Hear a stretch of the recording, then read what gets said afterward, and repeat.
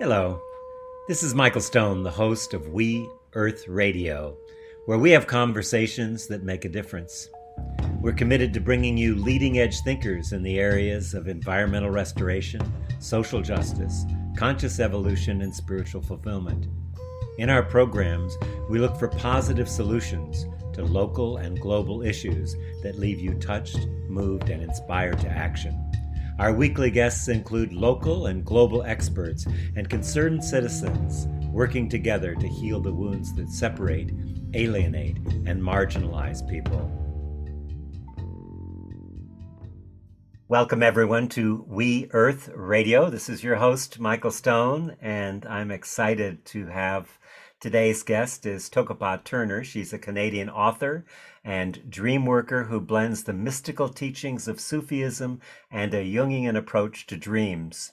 Her first book, Belonging, was awarded the 2018 Gold Nautilus Award for its contribution to the field of personal growth, the Gold Reader's Favorite, and was shortlisted for the Whistler Independent Book Award. Sometimes called a midwife of the psyche, Tokopah's work focuses on restoring the feminine, reciprocity with nature, reconciling paradox, honoring grief, ritual, and making beauty. She lives on a small island in the Salish Sea and is about to move. So welcome, Tokopah. Thank you so much, Michael. I'm delighted to be here. I'm delighted to have this opportunity with you. I was mentioning to you that for many, many years, I've been following climate change conferences and attending them. And right now in Glasgow, we're in the middle of COP26. And it's the whitest climate change conference ever because of the COVID restrictions for travel. So the African nations, much of Latin America, aren't there. And since it's going to be ending right when this airs, I'm just wanting to kind of speak to a deeper aspect of the climate change and the sense of our being part of nature, not separate, not something to fix, and how that intersects with your work of reviving the sacred, of dreams, of belonging, of deepening the relationships that we have with the natural world. What are your thoughts about that and how that intersects with your own work? Yeah, well, that's a really big topic. Um, when I first was compelled to start asking myself questions about belonging, what was really important for me was to start making a kind of audit or inquiry around how we think of that word and what are our general associations to belonging before we can even broach the topic of how we have become severed, both personally and as a culture, and even globally from a sense of belonging, because we really are in a kind of epidemic of alienation, aren't we? So, I think most of us think of belonging in a sort of knee-jerk way, where we think of belonging of something as something that is outside of ourselves, that if we keep looking for it, that maybe one day we'll sort of amazingly come upon it and it's wholly intact, and we recognize it as a place of belonging and it recognizes us and we live happily ever after. But when I started to examine the dimensionality of belonging, the first thing that occurred to me was that belonging actually has so many different incarnations, because there is that sense of belonging perhaps to a geography, a place that feels like home, or there's the sense of belonging to a community or a group of people which we feel are like-hearted or like-minded. But then there are these subtler forms of belonging that we never really talk about, which are, belonging to the culture itself. Then there is the idea of belonging to our own bodies. And what about belonging to a spiritual path or a way of going in the world. And then, of course, this is the level that you're talking about, the grand level, which is belonging to Earth itself, belonging to the rest of nature. So I feel like it's really important to make some distinctions about belonging and say, okay, there are many different forms of belonging, many different types of belonging. And of course, they are all interconnected. But when we are struck with a feeling of unbelonging, a feeling of being exiled, of being outcast, of being an outsider, it's really important to name the way in which we feel unbelonging. And so maybe we can kind of start there and slowly kind of approach this larger conversation around belonging to the earth, and how is it that we became so disconnected in the first place? Yeah, I love that. You use a term too, the great belonging, I think, in your book you were talking about. But this you're right, this sense of separation, of alienation, of the way that we distinguish ourselves is as a subject in a world of objects. And from my perspective, at the heart of all suffering begins with this lie, this myth of separation, where we're separated by fear and divisiveness, and it shapes the way we relate to the world. How do you see of that exiling us, and how do you see the possibility of returning from the exile? What is the path from the exile of non-belonging? Well, yes, I think that's such a great question. And I think the first thing that we have to do is sort of examine the origins of our estrangement in the first place. Because how do we know how to get back if we don't even know how we became separated in the first place? And so for me, these occur on roughly three different levels. There is the personal level. And this is the level we can all relate to, that maybe we grew up in a family home where there were certain qualities and attributes which were encouraged and aggrandized as important in that home. And then there were this whole other set of qualities which were either derided or dismissed or discouraged or completely unacknowledged. Um, and those qualities were just not addressed, right? So here we have these two sets of qualities that are either encouraged or dismissed in us. And as a small person, what ends up happening is, in order to maintain a place of belonging in your own family home, you will roughly attempt to construct some kind of personality which is in alignment with those valued aspects and away from the dismissed aspects. Or you just don't end up developing them because they're not encouraged in you.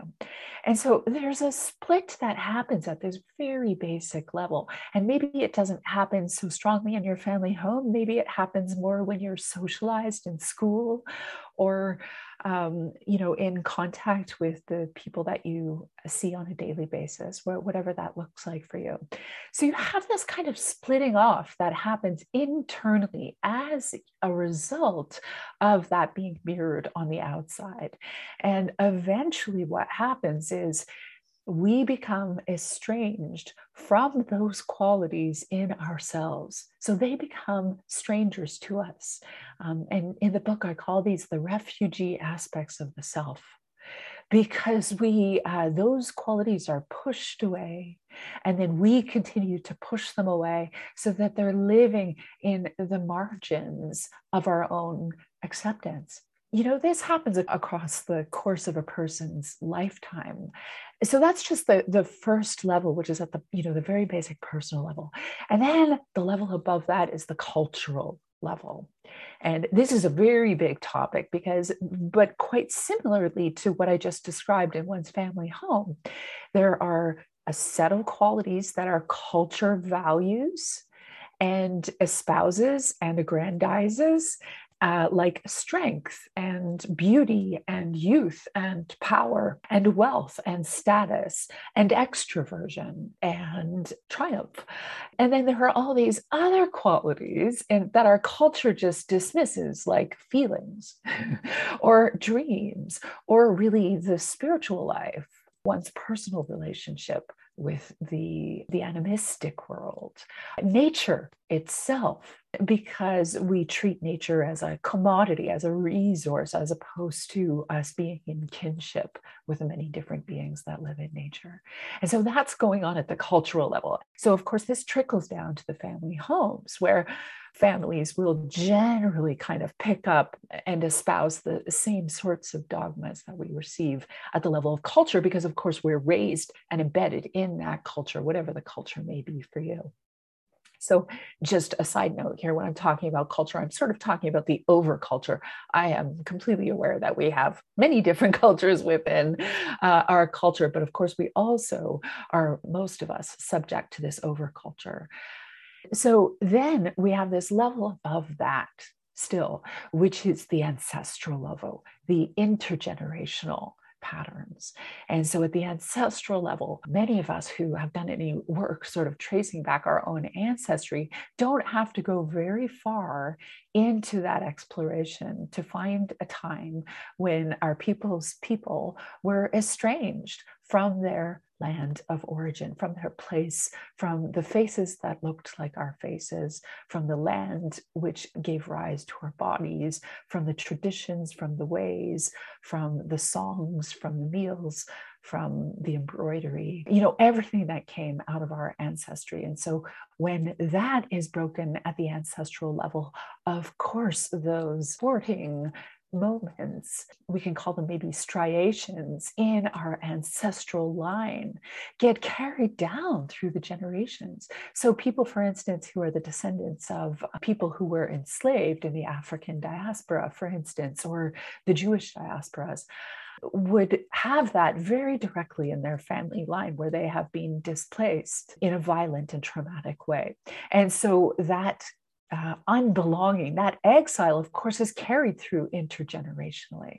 So you see, there are these many levels at which we are experiencing unbelonging, which I believe is why we have an epidemic at this point, because there has been so much trauma on all of those levels that there is a huge amount of healing to undertake in order to come back into a place of belonging, into a practice of belonging, because I do think of belonging as a dynamic enterprise. And I believe we can build competencies towards belonging rather than it being something that is bestowed or not upon us from the outside, that it's actually something we can build capacity with, a capacity for belonging. It seems like when you talk about the personal, the cultural, the ancestral, all of that relates to undigested or completed or experienced trauma in every case, which I look at as frozen past, for instance, that we're not able to be present because either in our ancestors or people in our family or ourselves had such overwhelming experiences in the culture. Always seems to point to that an intelligence, not something broken, but an intelligence in our nervous system to protect us at a particular evolutionary point in either our personal development, ancestral or cultural development, was suppressed in order to protect us from being completely overwhelmed by it.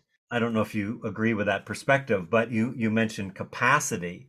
And it seems to me that part of the issue that we're looking at here has to do with our interior capacity, the ability to have a felt sense, to feel, the ability to feel our emotions. So many people are disembodied and not able to even feel their emotions. They're so suppressed. And then are looking through really a broken glass that they don't see the cracks. It looks like it's normal, but in fact, part of their essence has a large part of our cultural and personal essence has been suppressed in order to protect us. How do we create the capacity to integrate those frozen aspects, those trauma parts of ourselves that come from all three of the areas you're talking about? Yeah, of course, certainly. I agree very much with what you're saying, because if we take the example of intergenerational trauma, like my grandparents were survivors of the Holocaust in Warsaw, in Poland. And, my grandfather was kept in a concentration camp for 3 years in the Warsaw Ghetto. And they put him on the train to Auschwitz after 3 years. And so he was going to the gas chambers and he jumped off the train. And I don't know how he managed to do that. But because of that decision, he survived and I exist. And so the horrors that he witnessed and that my grandmother witnessed and that everybody that it was in that generation witnessed were just too great for one person, for one generation to absorb, to integrate. And so it almost metastasizes, right?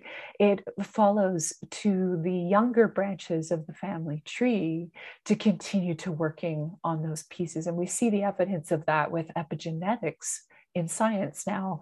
A lot of the stress patterns that were sustained by people who directly experienced that horror and violence, those same cortisol reactions are seen in grandchildren of Holocaust survivors. So there's something that carries through physiologically. We're learning more and more about how trauma operates intergenerationally.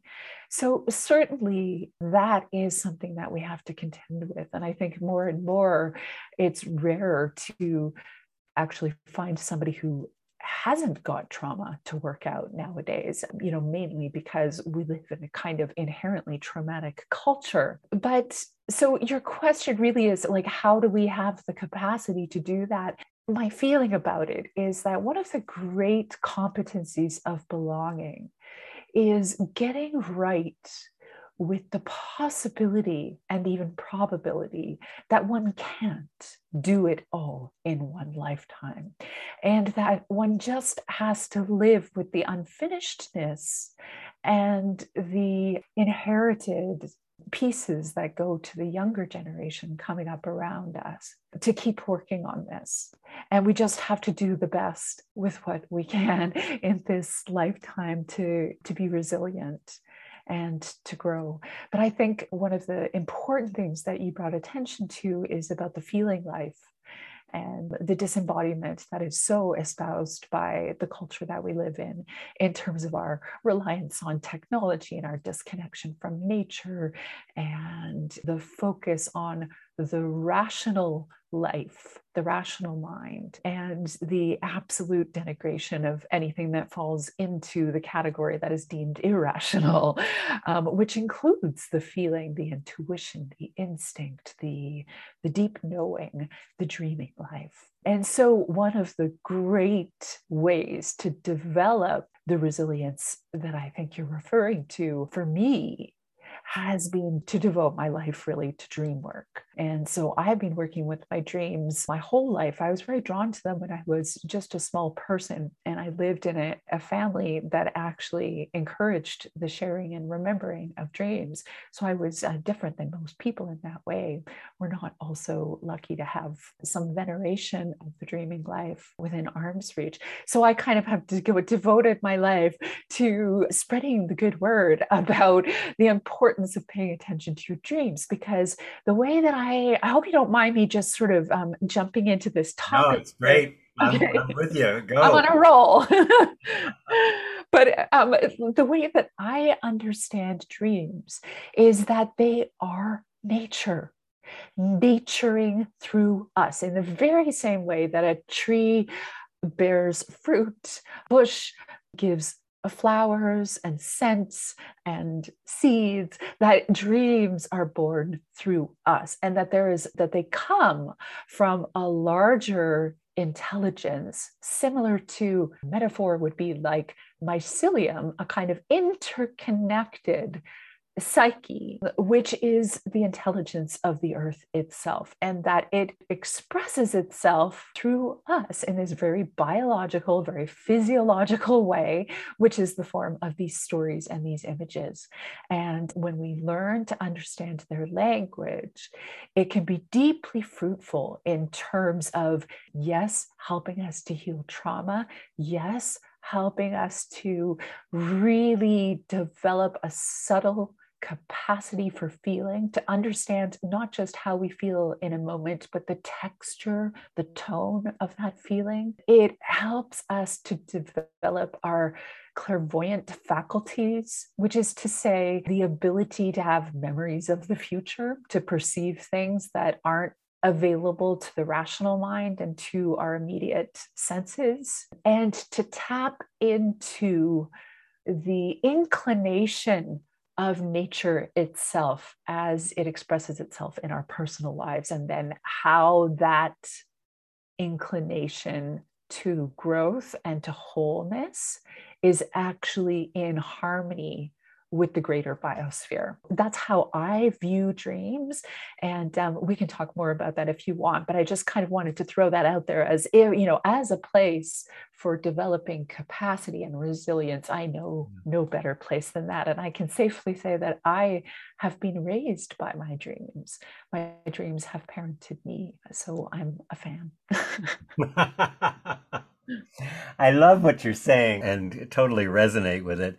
And the word that rings for me as you're talking about this, what's the elemental issue here that we're talking about? And the word that keeps coming to me is relationship, that this is an issue of how are we related, and the difference between how nature relates to itself through relationship and interconnectedness.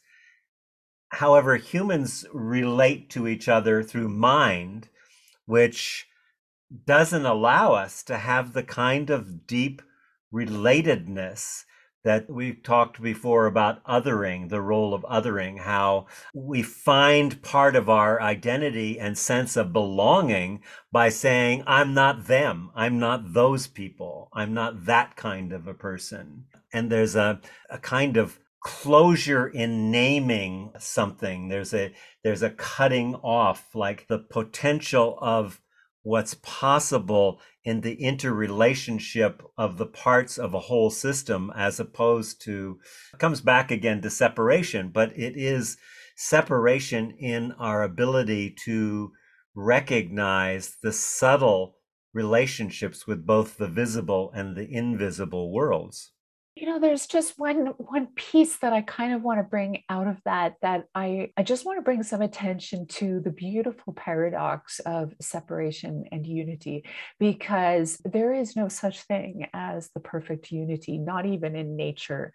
Nature can be brutal, and it certainly has, this capacity to include and exclude and to be discerning.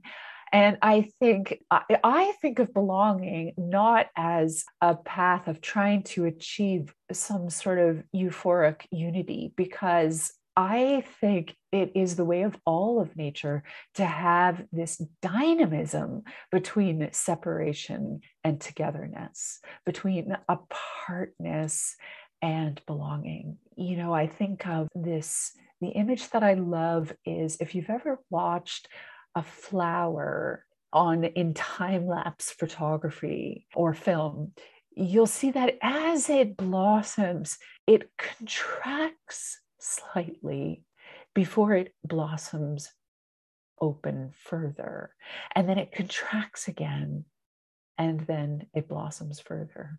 And the reason why I love this image for what we're talking about is because I think these contractions or times of exile or separation are incredibly important, because that process of discerning what we value, what we love, what we are, and what we are not, and what we are stepping away from, and what we don't agree with is incredibly valuable and necessary to true belonging. And those things aren't static either. There isn't some place of static attainment. You may have a sense of belonging, but then that belonging can shift and change. And then suddenly a new belonging must be sought. And in that process, there's often an extrication where a sloughing off of old forms of belonging. So I really like to try and hold the paradox there on separation versus togetherness, and try to understand that this happens in cycles. I can't see how you could know connection without knowing separation. They're the front and the back of the hand in a way. And it's interesting that you brought up the word contraction, because I know in somatic trauma work, it is about contraction and releasing in a titrated way, when we can touch the trauma and feel the tightness and then just be able to release into it a little bit at a time, allows us to digest and integrate more fully those things that we would call trauma. And I don't look at trauma as the thing. I look at trauma as what happens to you, or the story that you make up when the trauma happened. Some of it ancestral, of course, in other ways, but in a personal trauma, that we would be able to touch it, contract, and release. That allows us to have a greater sense of, well, it is a part of belonging, because as it's integrated, it's no longer a frozen part of ourselves. And the emotions and the physical sensations then come out, and that, I believe, creates greater capacity to be with more and more parts of our suppressed essence. Does that make sense, what I'm saying? Well, it does, because I love to turn to nature for guidance on this. And right now here on the West Coast in the Northern Hemisphere, we are in the midst of fall, on the edge of winter. And, this is the season we're entering the death season. But death in nature is the most active and fertile state in nature's life cycle. So trees, for instance, in autumn, they undergo a dramatic shedding, dropping their leaves and dropping their pine needles. This is called the abscission process. And abscission is such a wonderful word because it comes from the Latin root scissors, or scindere, which means to cut. This abscission is a way of actually conserving energy and resources for the tree so that it can make its way through the harsh winter ahead. But also in that shedding are the reproductive fruits and seeds and cones that are the hope for the new life that's being sent out into the world.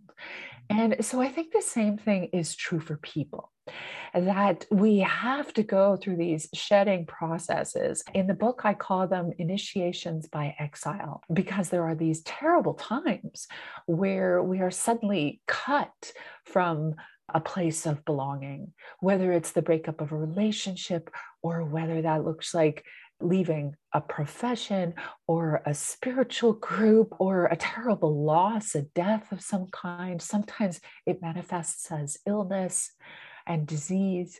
And suddenly the way that we understood our lives, our sense of belonging, is gone. It dissolves and it falls away. And I believe that we have too few elders guiding us in these processes in our culture, because really these are times of initiation. And what I mean by that is, if we can maintain the perspective that something is happening here in the same way that the leaves are falling off the trees, but that actually seeds are being sown, and we may not see the growth of those seeds sometimes for years and years. The same is true of an acorn. How many acorns just, don't get seeded, or seed by some miracle, given the right conditions, by 5-10 years down the line, right? But there is a seeding potential that happens in these times. And the important thing, I think, to focus on for us as we are yearning and longing for a place, a way to return to a sense of belonging in our lives as we endure these difficult times of exile. And I say that knowing that we are in the midst of, coming up on 2 years of a global pandemic as we record this conversation, and how long it's been since things have been what we knew as normal. But there's an opportunity in these times of loss and of shedding to really begin the discernment process, to understand what went wrong or what has been going wrong or what needs to change in order for us to live a more harmonious, related, fruitful way of life. And I think each of us has to ask that personally. And then I think we also have to bring what we discover to a cultural discussion in the case of our pandemic.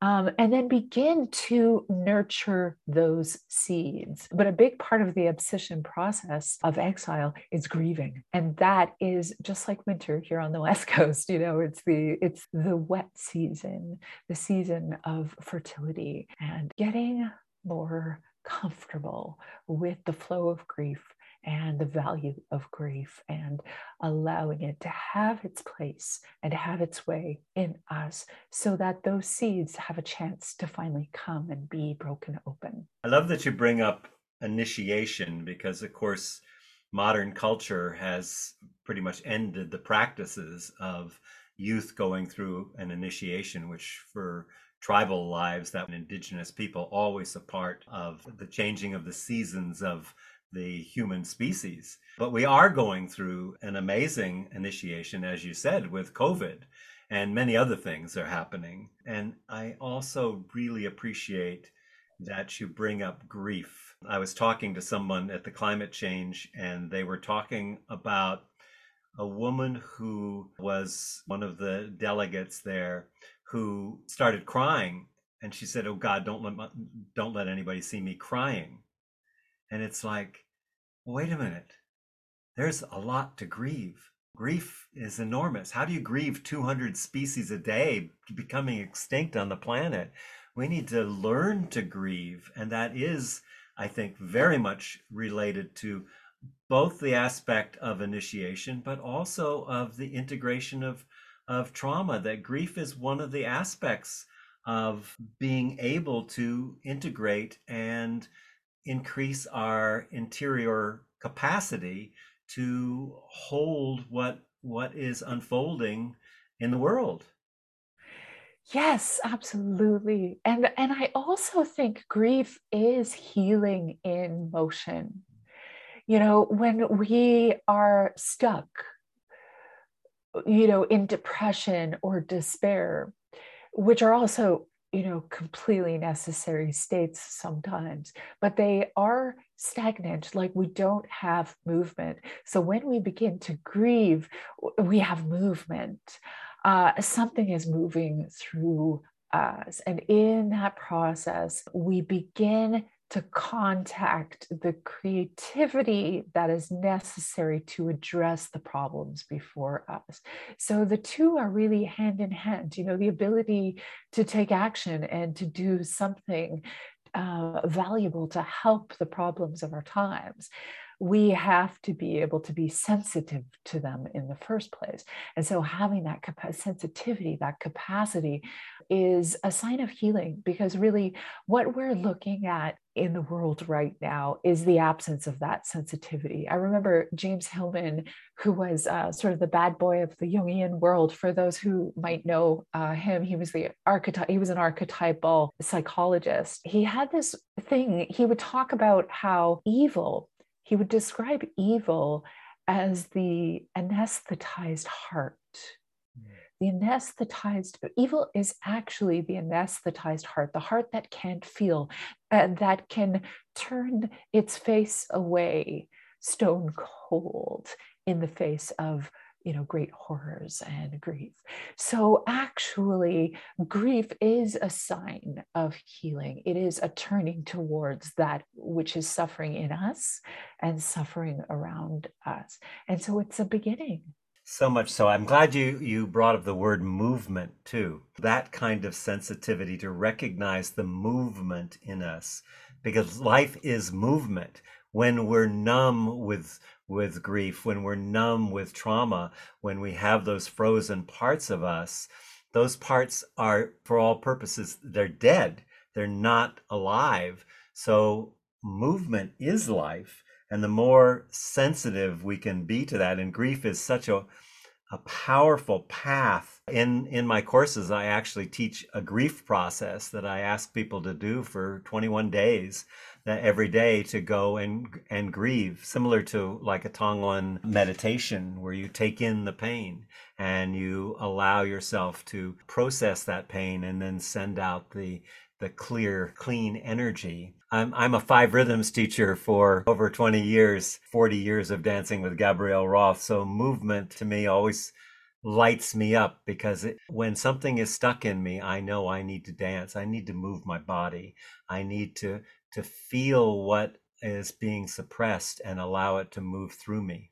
You're a dream worker. So how do you work with dreams to reclaim the natural sense of purpose, belonging, and really uncover our natural strengths, our innate inner wisdom and gifts? How does that work? Wow, one of my favorite topics. Well, we think of ourselves as having a single identity. And what happens is when we pay attention to our dreams, we meet this whole cast of characters that lives on our insides, that lives on the landscape of our psyche. And that's when we realize that we are actually a multiplicity. And we can begin to interact and engage and listen to and learn from that multiplicity. And in so doing, becoming much more competent at inclusion and diversity in our day worlds. So the way that I work with dreams is really I work in groups and I host retreats from time to time, and I work with individuals one-on-one with their dreams in a private practice. But ultimately the process is more or less the same in both of those scenarios, whether it's a group or one-on-one, where I will just ask somebody to tell me the story of their dream. And then I sort of follow my curiosity, wanting to ultimately try and put myself in the dreamer's shoes. So, what I'm really looking for is an embodied understanding of what they experience as they move through the dream. And so, I might ask them what associations they have to different figures and characters and symbols in their dream. And then we will begin together through a conversation to bridge back the associations they have to those images to things that are going on for them in waking life or in the world at large. And then we begin to make these connections between the invisible symbolic world, or what's sometimes called the mythic dimension, and what is happening in the waking world. And there's a very magical experience that is the result of making these bridges, where we start to see that there's a relationship between those images and what's happening in our lives. And suddenly we can see that there is a mythic unfolding to the experience or seasons that we're having in our human lives, that they aren't just sort of day-to-day mundane kind of practical moving through the motions, but actually they have deep symbolic importance, which is to say they give us a relationship to the unseen and mythic forces that are driving our lives. So, we learn a lot working with dreams. So I have a lot of people who come to me and they have difficult dreams. They have scary dreams or terrible dreams.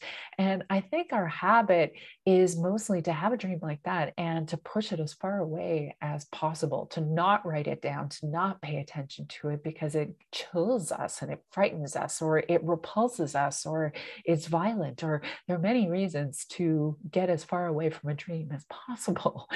But what I try to teach people is that these dreams are only that way because they have turned up the volume, because we haven't been paying attention to something that's been trying for a long time to get our attention. And the reason why it has turned up the volume is because there's something important that is ready to come to consciousness, that is ready to be healed, that is ready to be seen. That's the only reason you get dark dreams, because there's something in your psyche that is trying to integrate what is happening. And the dreams can offer us clues in how to do that. And so we look at the entire dream, and instead of just focusing on the difficult or problematic images in the dreams, we'll look at the surrounding details for clues as to what is the generative or creative or healing impulse that is also coming through the dreams.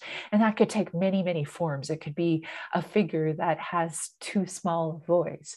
It could take the dream of an animal that is neglected and wants to be fed. It could take the form of a script that has something to teach us, or a stranger that has a message for us, or a color, that when we make associations to reminds us of something very healing in our past or in our present. Every dream is very, very different. And I try to approach them by what I call courtship. And the reason why I use that lovely old-timey word is because if we want something to reveal its concealed medicine for us, we have to approach it respectfully and with curiosity, and in a way holding back the projections that we might have about something being good or bad or right or wrong, and instead being curious about it. And so, similar to courtship, I will circle something close from a respectful distance until it invites us closer by revealing something. In this way, we often discover some amazing and surprising things in those images that we might have earlier just dismissed. I'll tell you a story back when I studied many years ago, well, not that many, a couple decades ago, with Sandra Ingerman, and who's been a wonderful friend and teacher over the years. And I first had started to teach, I think I was taking her teacher training, and I kept having this dream that a rattlesnake was biting my neck, and I actually called her up and said, I think I'm going to die. I keep having this dream. And she was laughing, saying, that's a pretty auspicious dream, and given I was doing the shamanic work at the time. And then the other night before this, night before last, I had another rattlesnake dream, and it was very strange. And it was there was this juicy cheeseburger, big thick cheeseburger that was on a plate, and I was trying to get to it, and three, first one, then another, then a third rattlesnake showed up, and I kept pushing them away, and I was trying to get to this cheese. I don't even eat cheeseburgers, but I had this crazy dream. How would I start to unravel? I know part of Jungian is to give perhaps each snake or the hamburger a voice, but from your perspective, if I came to you with a dream like that, what would you say? Where would we begin? Well, first of all, I'd go out and eat a cheeseburger. All right, I'll take that advice sometime. Or make one. I mean, does that seem like a delicious prospect to you? It may be time to eat a cheeseburger. Maybe so. It was very juicy. yummy looking. I Well, kept pushing these snakes and I was trying not to get bitten. right, right. Well, there's something very nourishing and juicy and delicious within your reach, but something is blocking you from having that, from being nourished. And so, obviously, we can't get into a dream work session here because we Right. only have a few minutes left. But I don't do like quick analyses like that. What I would do is sit down with you and talk to you about each of those elements. I'd like to know, for instance, what was happening 20 years ago when you first had those dreams. And I would trace back the lineage of that image. And I'd like to know what I would try to make a bridge between what was happening at that time and what is happening at this time, because rattlesnakes Mm. seem like an important image for you. Um, and then we would probably talk about the juicy hamburger, and we would talk about why you're not eating them, and what's behind that. And there's infinite questions that I would ask, and I would have to follow the clues as we went into those images together. Um, but yeah, it's not, a lot of people will want to just sort of turn to a dream dictionary and look up rattlesnake and find a definition.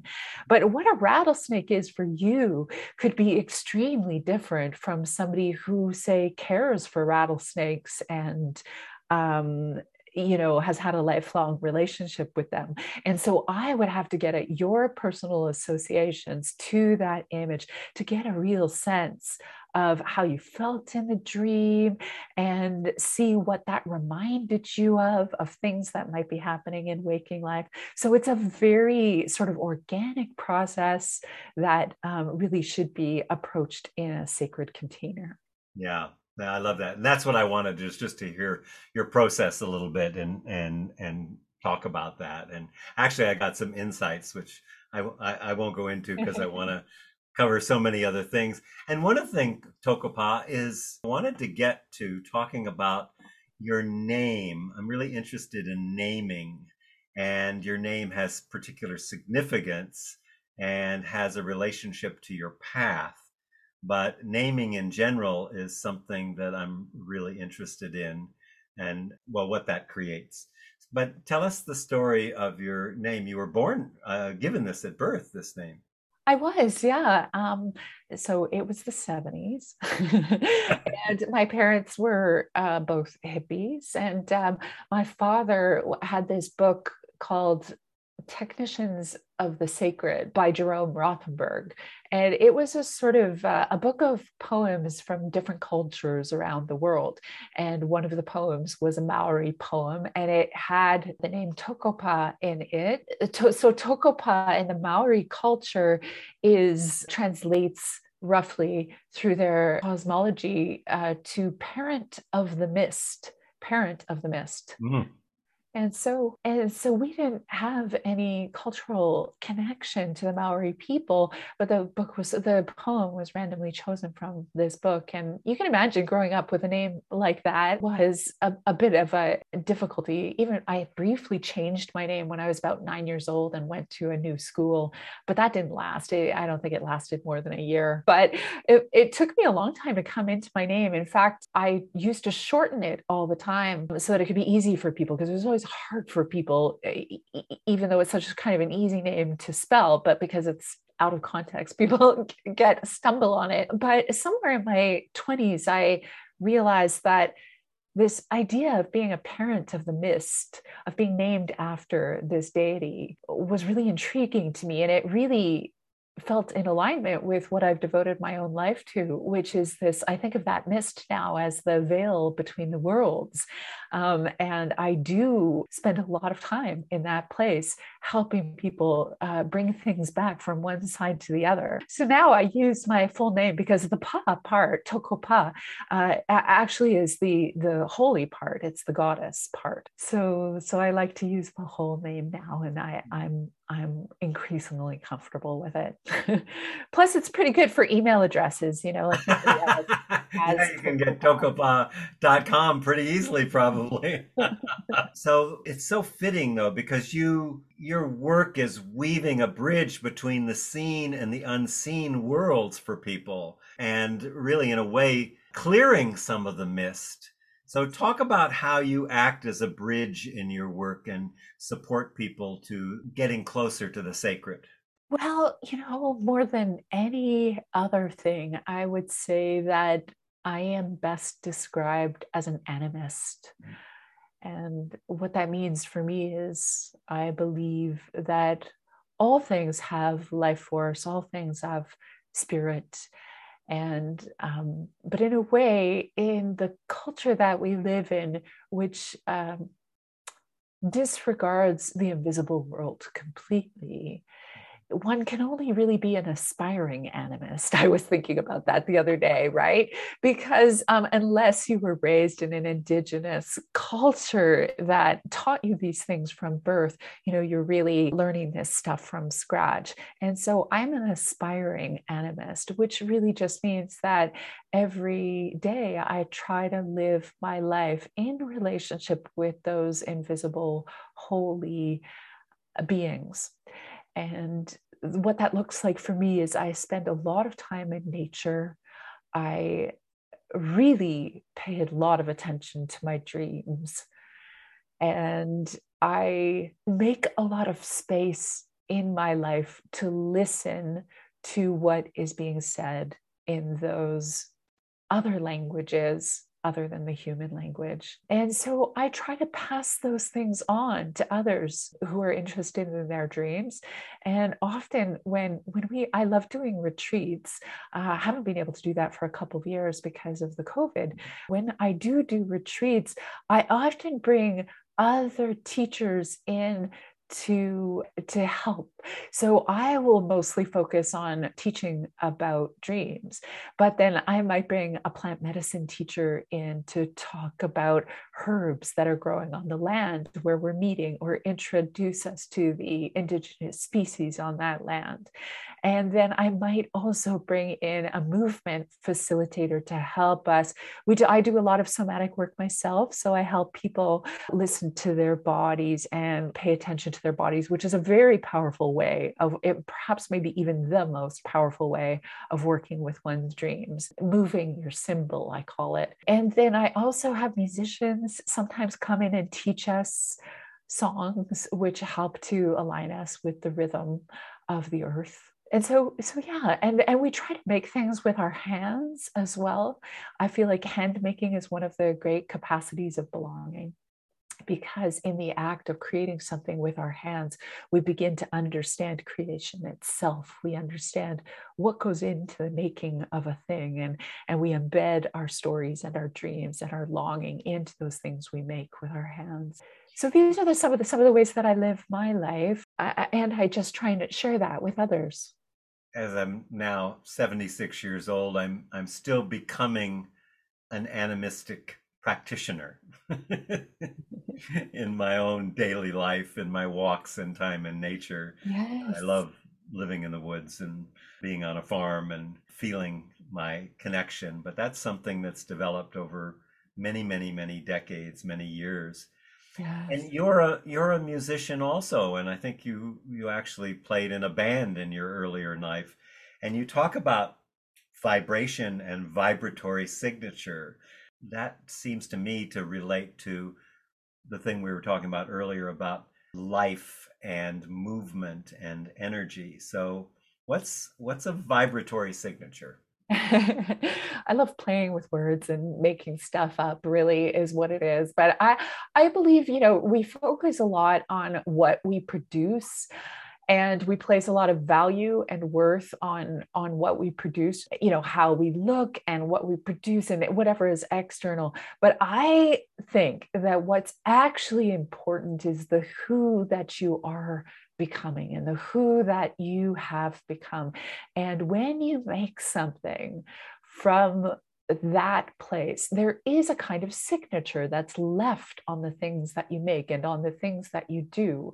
And I call it a vibratory signature because it's got a vibe to it. It's got a vibration that people recognize right away. So you could be incredibly skilled at making some kind of craft, but if people don't resonate with the who that you are, they may not see beauty there. But when you do resonate with somebody's vibration, then you can feel that beauty. It's immediately apparent in everything a person does. It's apparent in your face. It's apparent in how you move your body. It's again, we're talking about invisible, intangible thing, but we do the same. This is what we're always after when we're doing dream work, is resonance. Resonance is a wonderful musical term, actually, because it comes from two beings or two instruments that harmonize or resonate with each other at the same vibratory level. So an example is if you walked into a room where one of my guitars is leaning on the wall and you struck a note vocally at the right pitch, the guitar, even though it's 10 feet away, would vibrate and hum because it resonates. So when we're working with dreams, we're always looking for that moment. And it's very much a physiological thing that when something resonates, you feel it. Your skin gets goosebumps. Your heart opens. Your tears come to your eyes. Your hair stands on end. That's resonance. Just that feeling of yesness. And so we're always after that when we work with the dream. And interestingly enough, it will resonate for both me and the dreamer, or whoever the two people are. You'll have that feeling simultaneously. And if you don't, then it's probably not the right path, and you have to keep searching for the way in. Well, Tokapa Turner, we have run out of time, but I have to tell you and thank you for your resonance, because I know I feel you in my body. I just think it's such an honor to work with you, and thank you for your work, and good luck with your move. And please stay in touch and come back again and be on We Earth Radio. Thank you so much, Michael. It's been such a joy to speak to you again. And let me know if you do decide to go out for that hamburger. I will. Much love to you. Bye.